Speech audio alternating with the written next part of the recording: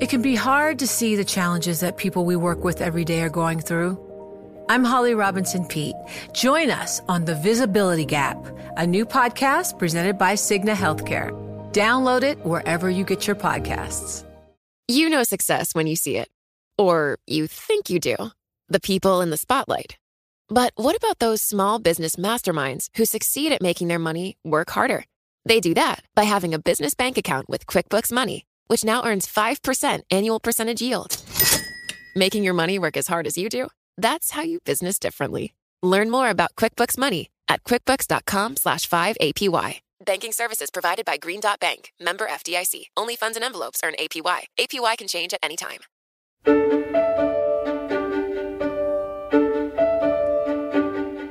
Hello and welcome to Stephanomics, the podcast that brings the global economy to you.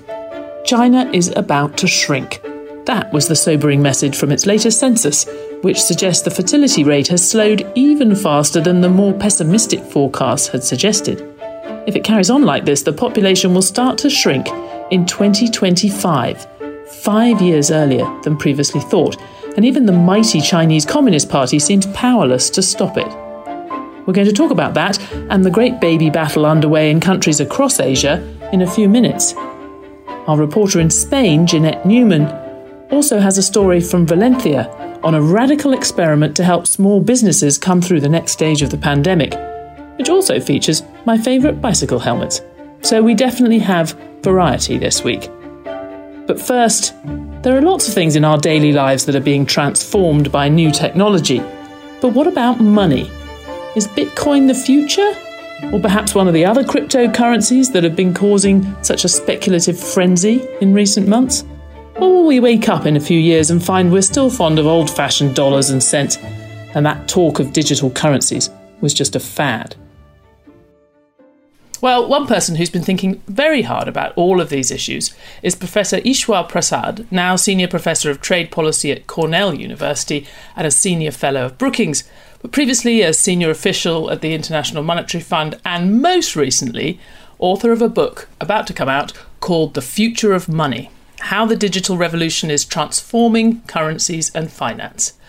Welcome, Professor Prasad, Ishwar, and thank you for writing this extremely useful book, given how much has been happening, how much news we've had over the last few months about digital currencies and crypto and the like.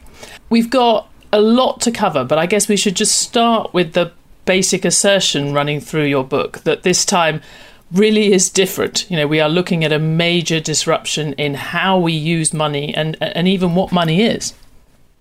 That's right, Stephanie. First of all, thanks for having me on your show. And this is indeed a good time to take stock of what is happening in the worlds of money and finance. There has, of course, been a lot of interest in Bitcoin and the cryptocurrency revolution it has set off. But I think the real legacy of Bitcoin is that it has come at a point in time when digital payments are becoming preponderant around the world, including in developing economies. And there is a move towards digitization, which I think is going to leave its mark on both money and finance. Very few of us use actual cash anymore, physical cash, that is. We tend to make payments with the swipe of a credit card or a phone for that matter. And I think we're going to see Bitcoin leave its legacy, even if Bitcoin does not endure, in that form, that we're going to have digital forms of payment, either through central bank digital currencies, which some countries are initiating, or private digital payment systems intermediated in the form of these cryptocurrencies. And one thing you say in the book is that, in a sense, it's not Bitcoin that is the transformation in itself, it's the underlying technology. So just explain that a little bit. So the technology is a marvel, and it's worth thinking about the origins of Bitcoin. So the Bitcoin white paper was released by a creator or creators, we don't know who that is to this day, right around the time of the global financial crisis's onset. So that was a time when trust in central banks and governments in traditional financial institutions was at its lowest ebb. And the notion of being able to undertake transactions in a somewhat anonymous way using only digital identities and without a central bank or a traditional commercial bank being involved was very alluring. And that is the remarkable aspect of the technology. When you make a payment, either using cash or using a credit or debit card, either a central bank or a commercial bank is involved. What Bitcoin turned out to do was to provide a solution whereby you could have transactions being validated through what is called a public consensus mechanism. And Bitcoin, although it is supposed to be anonymous, actually provides remarkable transparency. Every transaction is out there for the entire world to see on the Bitcoin blockchain. The distributed aspect is also very important. The Bitcoin blockchain, which is a public ledger of all the transactions using Bitcoin, is maintained on multiple computers around the world. So hacking a particular computer or even a set of computers or having some computers go down is not going to affect the system. So in that sense, the technology is going to really set off a revolution in itself.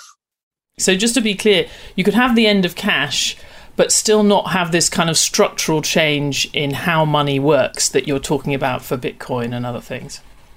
What is really crucial here is what role the government and central banks are going to have.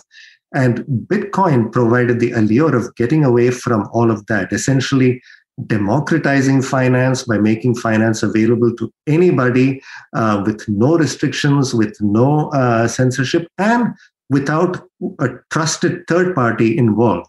That creates a lot of risks, even while it does have certain benefits. Well, it's funny you say the allure of getting rid of the role of the central bank or this kind of central authority. Of course, there'll be a lot of people who would consider that to be deeply attractive, that you don't have government somehow involved inherently at the centre of finance. And of course, many other people who would say, hang on a minute, isn't this a rather frightening world that you have no central figure, you don't have the kind of relationship of trust that you have with a central bank. So you talked about how some central banks, I know Sweden is thinking about having the e-krona, have talked about having central bank digital currencies. What's the thinking behind that, and how would that be different from what we have now? Many central banks around the world are initiating their own digital currencies or central bank digital currencies, CBDCs that is. And CBDCs are being instituted in some economies because they provide easy access to households and businesses to a low-cost digital payment system. In countries such as Sweden, there is a concern that having the entire payment system in the hands of the private sector may be good for efficiency and bring down costs, but it could leave concerns about financial stability. At a time of financial panic, you could have the entire payment system shutting down if the government has no role in it. In a country like China, there is a concern that the major digital payment providers like Alipay and WeChat Pay are dominating the payments market and making central bank money irrelevant. So I think central banks see CBDCs as a tool for promoting financial inclusion, providing a backstop to the private payment system, and creating a more level playing field for other payment innovators rather than just the major players who could also start providing efficient payment services. You know, it can be hard to see the challenges that people we work with every day are going through. Invisible struggles like stress and burnout, caregiving for a loved one, or being misunderstood. But insight, awareness, and empathy will help us better see the issues they're dealing with. And that can make us and our companies healthier too. I'm Holly Robinson Peete. Join us on The Visibility Gap, a new podcast presented by Cigna Healthcare. Download it wherever you get your podcasts. So what would, if you live in a country where the central bank is going down this route, what does that look like in practice? Would you know when you were using a central bank digital currency? I mean, how would it be different? Technology now exists for each household in an economy or each business to have an account with the central bank and use central bank money through that account. Now, that could drive banks out of business, and you don't want to be in a position where the central bank is now allocating credit in the economy.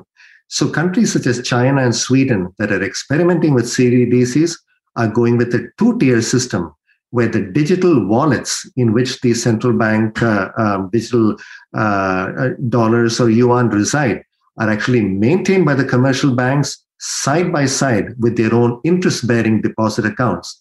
So the CBDCs, just like cash, would not be interest-bearing instruments. But now, with the central bank digital currency being in the form of token, that can be used across different payment platforms. So basically, you could use your central bank money across a variety of payment platforms, again, with the swipe of a phone. So it would be observationally equivalent to using any other payment system, except you would now be using central bank money. But this also creates one issue that we may need to consider at the societal level. Do we really want to live in a world where anytime I buy you a cup of coffee, Stephanie, either a private payment provider or the government is going to know about it? That's going to be a slightly dystopian world we live in. Central banks are going to great lengths to make the case that they're going to have privacy protections in place. But in my view, ultimately, anything digital is going to be traceable. And every central bank wants to make sure its money is not used for illegal purposes. So there will be auditability and traceability. So whatever limited privacy we have at this stage might very soon vanish. Well, and of course, that's why any self-respecting criminal has always used cash, because you don't have that kind of traceability. I just want to come back to, you talked about the democratization of finance, or the potential for this to do that. I mean, historically, of course, we have had periods where financial innovation has brought easier forms of financing to more and more people. We've had sort of waves of that running through societies at different times. And though it has made it possible for people, say, to buy their own homes who might not otherwise have been able to do it, or have access to borrowing at all that they might not have had, it has tended to also leave a lot of those sort of newly financially enfranchised people with a lot of risk, and have it blow up in a crisis of some sort. I mean, if that's a risk here, how can we guard against that? That is a significant risk, Stephanie. You're right that the democratization of finance, while it is a very positive sounding concept, does carry certain risks. And those risks arise for a couple of reasons in particular. Digital access is still quite unevenly distributed in many countries. And financial literacy is certainly not prevalent, especially among the economically disadvantaged. And we see that phenomenon even among people who ought to be better informed. The recent saga with GameStop, where there was a speculative frenzy that was fueled by the Robinhood trading platform, which in principle made it much easier for retail investors to be able to trade both the stock and derivatives of this GameStop company, certainly led to a speculative frenzy. And the problem in that speculative frenzy, as in most others, is that retail investors who came late to the party are the ones who got burned. And of course, we know we don't have to go far back. We only go back to 2008 to find very sophisticated, often very senior members of the financial sector not understanding some of the risks they were taking. So this is something that we've seen again and again. Finally, Ishwar, you've mentioned it a few times already in this interview and in the book. You keep coming back to trust as the basic glue of the financial system, and something that has also traditionally supported any effective currency. What's the future of trust in this world, and in this new world that you paint? Are we going to put the same kind of trust into these digital platforms that we used to put into central banks?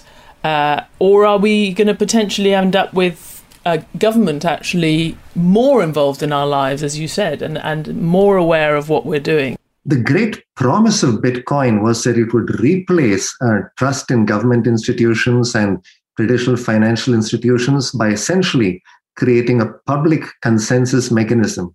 I think what we have seen in the last few years is that ultimately the government is still going to have a crucial role. Cryptocurrencies and even stable coins, which have their values linked to existing fiat currencies, all actually seem to do a lot better when they get the imprimatur of the government in some implicit form or the other. Bitcoin actually did a lot better once the US Internal Revenue Service actually recognized it as a financial asset that could be taxed. Bitcoin owners were not happy about the taxes, but certainly were very happy that this implicit government recognition actually help the Bitcoin community flower.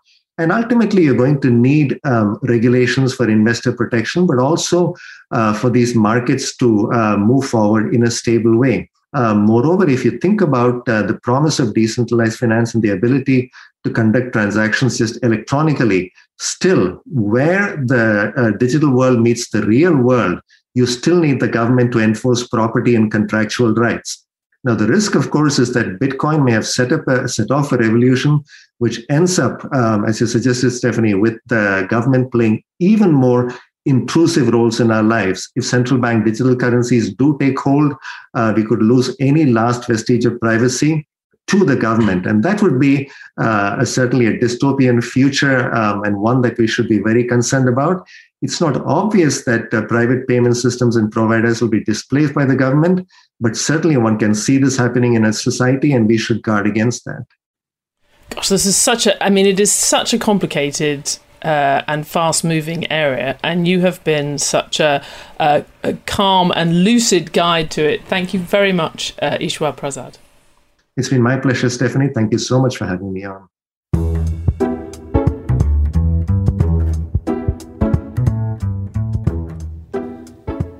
Well, that was all very interesting, but many businesses in the US and Europe haven't had the luxury of thinking about the future over the past year and a half. They've been mainly focused on surviving the week, and the threat of bankruptcy still hangs over hundreds of thousands of small businesses in Europe. Though some bold experiments underway in Spain and France might make all the difference. Our Spain economy reporter Jeanette Newman went to Valencia to eat paella and find out more.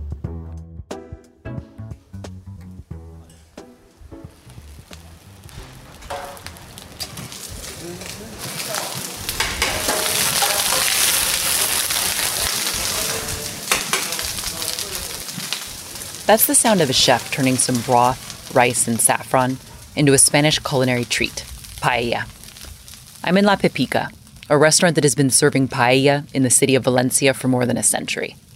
The recipes are traditional: rice with vegetables, rabbit, and chicken. Pepe Balaguer is the third generation to run this family restaurant. When he was a boy in the 1950s, he remembers Ernest Hemingway coming to dine after bullfights. Hemingway would walk into the kitchen to taste the paella or mix himself a sangria. I've always had the memory of this person who talked to everyone and was really engaging. La Pepica has thrived as a temple to tradition in Valencia. But some of those old ways are threatening the survival of small European companies as they emerge from the pandemic. I went to Valencia to learn more about one of those problematic old habits: companies' over-reliance on banks for financing. That compares to the much wider range of options open to businesses that are recovering from the pandemic in the US. Bank financing is so much more common, especially in continental Europe, than capital markets, equity markets financing. So that's a huge difference. That's Katja Langenbucher. She's a law professor at Frankfurt University. There's no reason to say bank financing is bad in any way. It's just, as always, the combination of the two is where we would like to go. Selling stock, issuing debt to investors, and other financing options, known broadly as capital markets, these tools aren't as widespread on the continent as they are in the US. That's a problem as Europe's small firms emerge from the pandemic and need to invest and restructure their debts. European Union leaders have talked for years about the need for deeper capital markets, particularly in the South and in smaller countries. They've also talked for years about the need to join up those disparate markets into a capital markets union. But they've never got very far. Why? One hurdle is that small businesses themselves are sometimes reluctant to let go of tradition. They don't like the idea of outside investors. They feel, we're letting an outsider in and I don't really want that, and it's better, I know my banker, I've been, doing business with them forever. Another hurdle is the supply of funds. One issue is that banks in Europe have a lot of power to turn on and off the financing tap.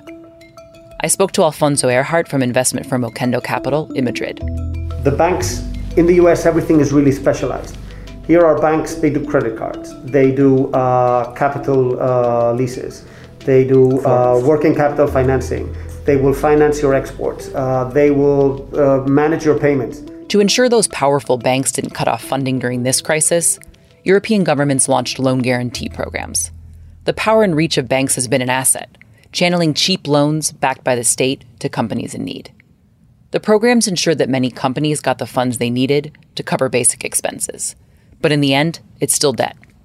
People are starting to worry that some bankruptcies have just been delayed. What if banks aren't willing to restructure some loans or don't lend to some firms that need to invest to bounce back? Banks, after all, have their own balance sheets to focus on. I spoke to Carlos Ferrando in Valencia to learn what the lack of financing options means for companies emerging from the pandemic. He runs Kloska, a startup that makes water bottles and patented a collapsible helmet. You can reduce the volume of the helmet by more than 50% in less than 1 second. No, it's collapsed. No, it's a bike helmet. When Carlos started his company several years ago, he got a taste for how hard it can be to get financing. He says it's tough for banks to understand a startup business model. The risk team from the banks is the same if they speak with a startup than with a restaurant. This is the reality that is happening here in Spain today. Such hurdles end up stopping many startups from growing. You cannot go to other countries. You cannot increase your sales team or your marketing or your digital marketing, no? And then you start to get smaller. And this is a black hole. Carlos was lucky and eventually got funding from Spanish venture capital firms and a bank. He sells his helmets at the Museum of Modern Art's design store. He sold Kloska bottles to major companies, including Google. Then the pandemic hit and funding dried up. Kloska tried to pivot and sell face masks. It didn't go well. He tapped some state-backed loans. It wasn't enough. So imagine with such a good project, with such a good product, we were afraid to lose the company. Valencia's regional financing agency came to the rescue. It gave Kloska a type of equity loan that isn't considered debt and bolsters the firm's balance sheet. That's encouraged banks to keep lending. Carlos says he considered leaving Valencia until the agency helped him restructure his balance sheet. But now, because the support of the Valencian government, I would love to pay 100% of the taxes here in the future. The man behind these clever solutions for thousands of small companies like Kloska and La Pepica is Manuel Iueca. He's the head of Valencia's finance agency. Before Manuel joined the agency, he was a finance professor. Now, he's putting years of academic expertise to work to ensure that viable firms survive the pandemic. We need to do it. Otherwise, this company is going to be bankrupt. Manuel's agency has also contributed millions of euros to a restructuring fund that will be run by Oquendo, the investment firm. We heard Alfonso talk about banks earlier. They're all putting money on the big companies, on the best performing companies. So good businesses which are struggling, nobody looks after them. And Manuel has been quick to spot that there are people like us that invest in those type of instruments and those type of situations. There's an important shift happening in France, too, on a greater scale. France is in the process of rolling out a 20 billion euro fund to provide financing to small and medium-sized companies. Banks will issue equity loans to around 12,000 French companies. The banks will keep some of those loans on their balance sheet and spin off the rest into a fund. That fund is partially guaranteed by the French state. That makes it less risky for investors. Alberto Navalpotro founded Imbonis, a credit rating firm for smaller businesses. His company will analyze the default risk of some of those French companies. This program alone represents twice the size of the private debt market in France. And 12,000 companies is 4 times more than the companies that have today in France access to some sort of private debt, private equity. The fund is expected to draw new types of investors, such as insurance companies and investment firms based outside France. In the past, they haven't been able to easily bet on the prospects of so many small French companies. These are players that didn't used to play in this market, so they're bringing insurance companies directly into this market, and this is new. In the short term, this fund should help provide financing to companies so that they recover from the pandemic and invest. The longer term play is to shape a capital market for these companies. Many hurdles remain to develop a deep capital market in Europe. The pandemic, though, has triggered a shift in places like Valencia and France. New tools are important so that European startups like Kloska can get off the ground. And so traditional firms like La Pepica can last another 100 years. Jeanette Newman, Bloomberg News.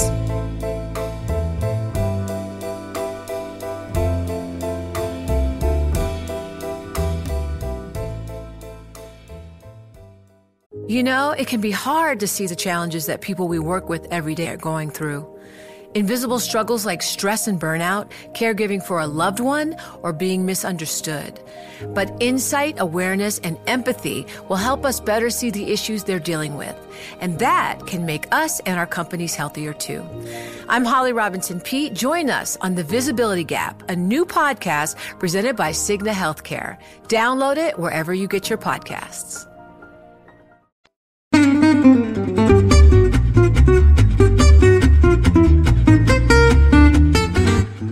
And those collapsible bicycle helmets really are very good. My sister gave me one for my birthday. Best present ever.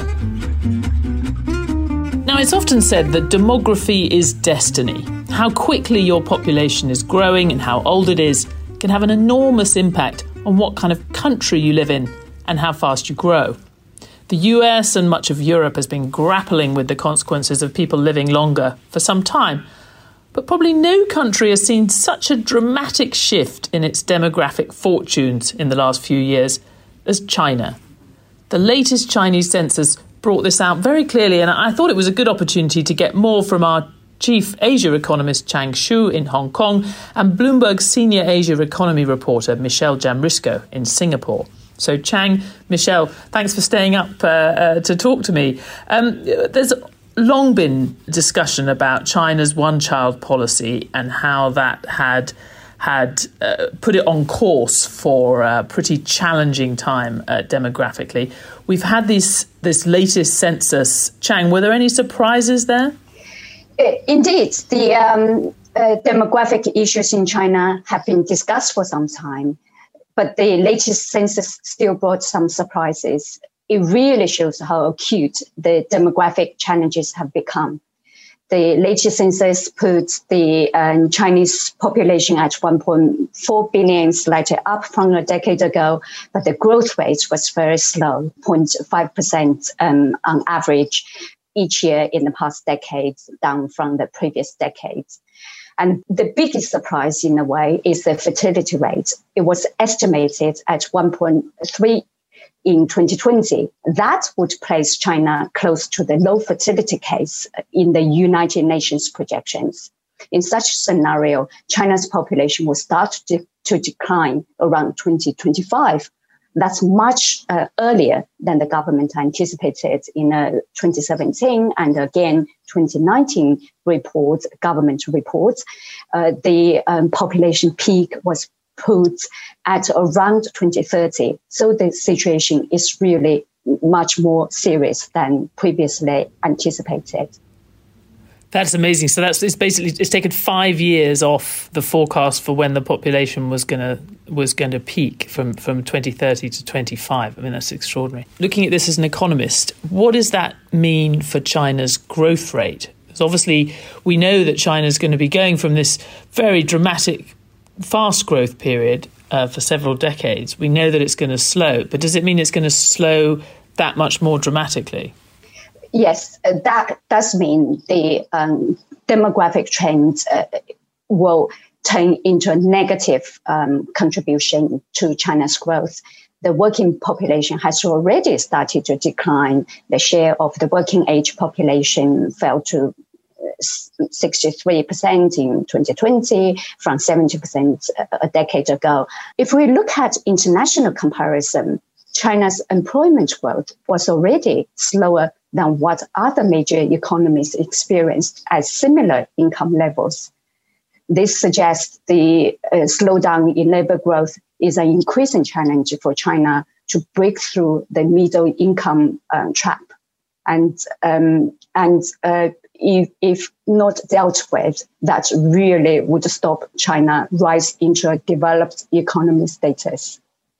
Now, we know that the government's pretty concerned about this, and it has changed its one-child policy. In fact, I saw that it'd gone from not only being able to have 2, but maybe have 3 children. Is that going to come fast enough to reduce the challenges you've just been talking about? Yeah, I mean, that might not come fast enough. And certainly the three-child policy itself is not sufficient to turn the tide. The relaxation you talked about in 2016 to allow 2 children only resulted in a very short-term boost to childbirth. And births jumped just for 2 years in 2016-17, but then quickly dropped again. So the latest relaxation to 3 children may not really move the needle much or for any sustained period. The officials at the National Bureau of Statistics said the average number of desired children is about 1.8, certainly below 2. So China will have to do more, much more, all sorts of fronts, employment, tax and housing policies to reduce financial and time burden for raising children, increasing mobility and raising the retirement age. It's really critical for the country's long-term growth outlook.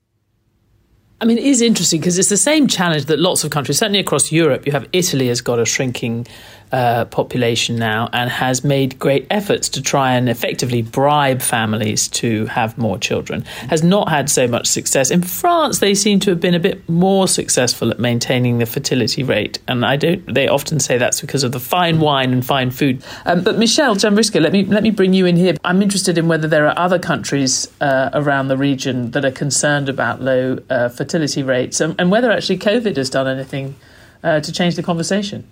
Yes, certainly, Stephanie. I mean, I think several have endured this struggle for many years, even before COVID and outside of China. So South Korea, Thailand, Singapore, Taiwan, and of course, Japan all really stand out. South Korea appears to be clinging to the world's lowest fertility rate, and several of the others are in that territory as well. And Japan's population could plunge another 15% by 2050, according to UN estimates. So COVID, as it has on many other issues, has made a bad situation so much worse. We saw a lot more record lows in fertility rates last year, and there is hope that some of the demographic damage of the past year will be temporary, but the question still remains on how to tackle this long-term trend that was cemented even before the pandemic.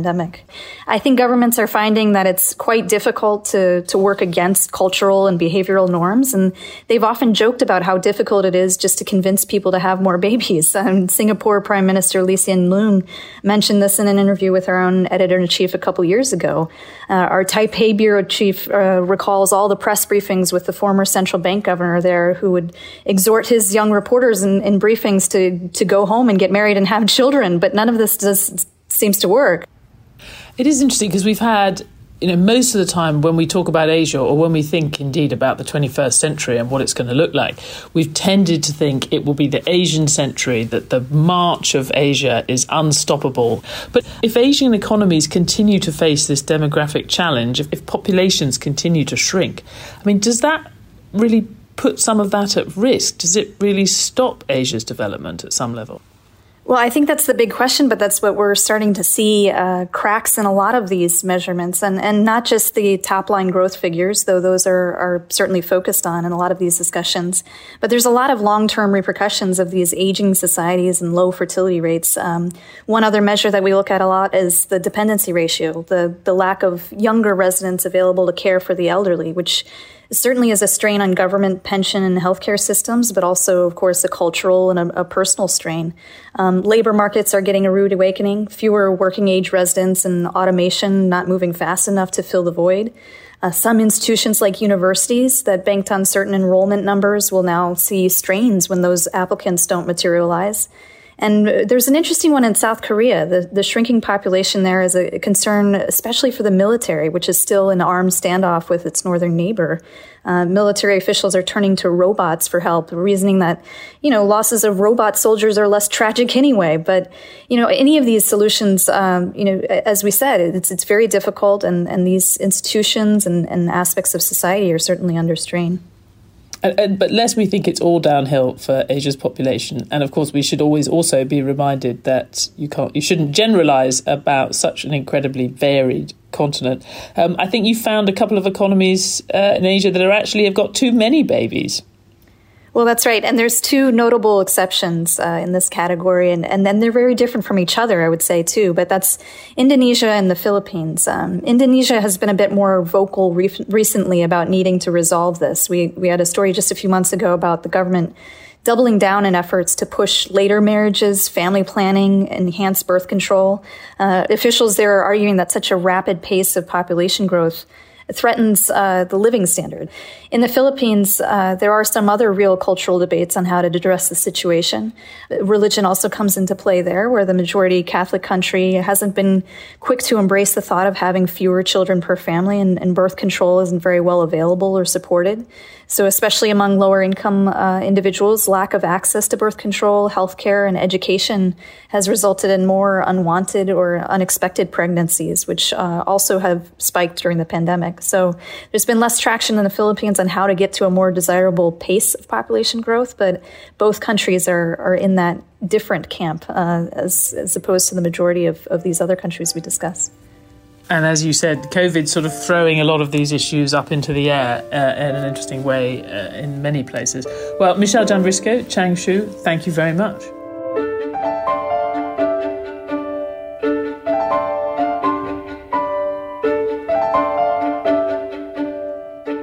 So that's it for this episode of Stephanomics. We'll be back next week. In the meantime, please rate the show and follow @Economics on Twitter for more news and analysis during the week from Bloomberg Economics. This episode was produced by Magnus Henriksson, with special thanks to Professor Ishwar Prasad, Jeanette Newman, Chang Shu and Michelle Jambrisco. Mike Sasso is executive producer of Stephanomics, and the head of Bloomberg Podcast is Francesca Levy.